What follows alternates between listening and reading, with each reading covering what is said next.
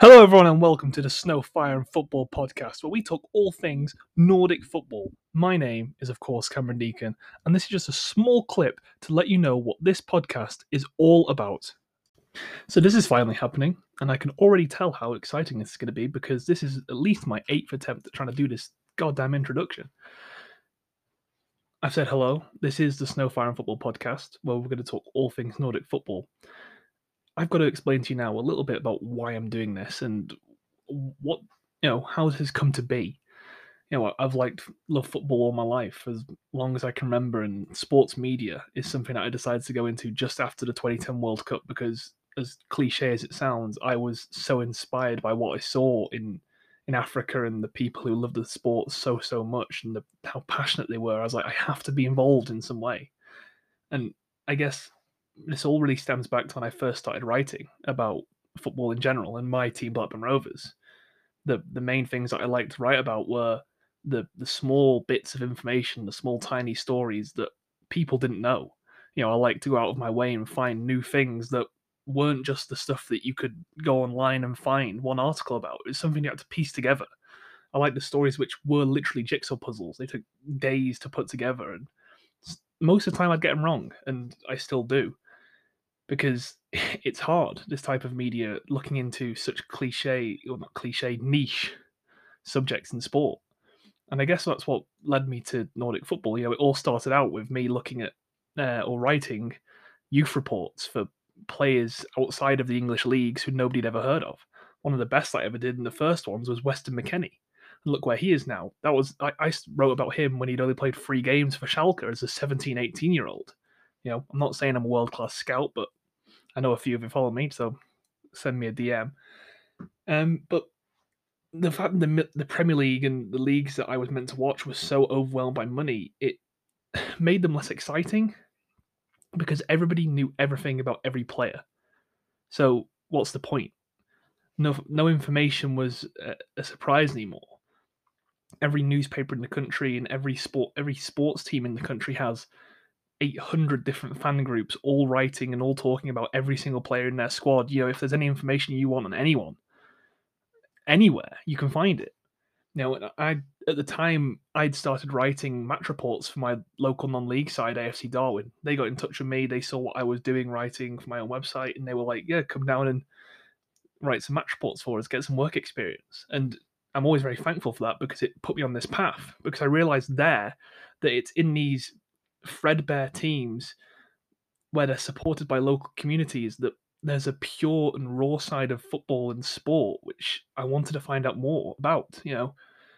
Fast forward several years, and eventually I found Nordic football through nothing more than literally Football Manager and FIFA. Mjøndalen became my team of choice from Norway. I wanted to try and take them to the Europa League and Champions League, and suffice to say, I've not done any of that so far. But the fact is, it put me on this path to being invested into what Nordic football was. The fact that they had these harsh conditions, these clubs with a rich history and a variety of teams, some playing at the highest level of football, from Greenland to Denmark. There's such an incredible spread in football and the types of it that it's hard not to be drawn in by what can only be described as pure passion. But how is a fan of Brøndby connected to a fan of Tromsø? Well, we're all part of a fun-loving community of knowledgeable, respectful, and emphatic fandoms, from Sandoy to Malmo. Nordic football, you all have this will and fight, the Viking blood that runs through all of our veins, as cliche as that is, to venture out into the harsh winds and the snow of the north just to see a team get battered 3-0 to then come back next week because you love and you're part of that club is what makes it special. Football is more than just a pastime, it's more than a leisure. For those 12% of the whole Faroese population who went and watched their team play Denmark and lose proudly against one of the best national sides in the world, which again, we are so lucky to have as a Nordic community, is what it's all about. They were there because that's their family, that's their community. It's their expression of will and passion to paint the flag in your face and to drink a beer with your rival at the end of the game. There's something really special about it. The icy tundras of Norway, the great valleys of the Faroes, and playing football next to volcanoes in Iceland.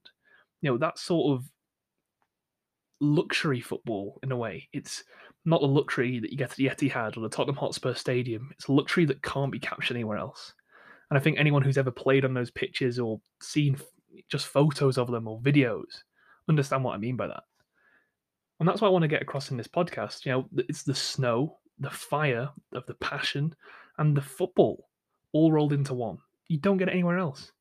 Sometimes I'll be alone, like this, basically a story time podcast where I'll take one particular story that I like from Nordic football and I'll read you through it almost like a bedtime story, if you will.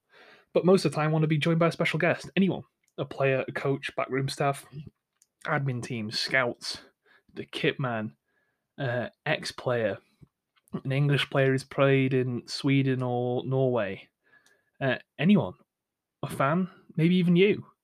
Because Nordic football is more than just the regions which sport the Nordic cross as their flag. It's the people who have been to a game in Sweden, Norway, and Finland and found themselves obsessed. It's the people who fell in love with football because they watched one particular player. For me, that was Morten Gamst Pedersen. I watched him rip apart Man United before my very eyes with his wand of a left foot. So if you are involved in Nordic football in any way, whether that be a fan, whether that you have a story, I got contacted by the New York Cosmos supporters group and they told me about Mads, and everybody loved that the thread that put together, and they were so nice, and just that the one Nordic player in America, it's amazing, and I've made so many great contacts just through that one thing. So please do get in touch. Let's make this podcast something special. Let's make it a community. Let's spread and grow our collective knowledge and love for these players and places that make football so special. So thanks for listening. Please do subscribe. And I know this isn't really a podcast about anything yet, but it will be.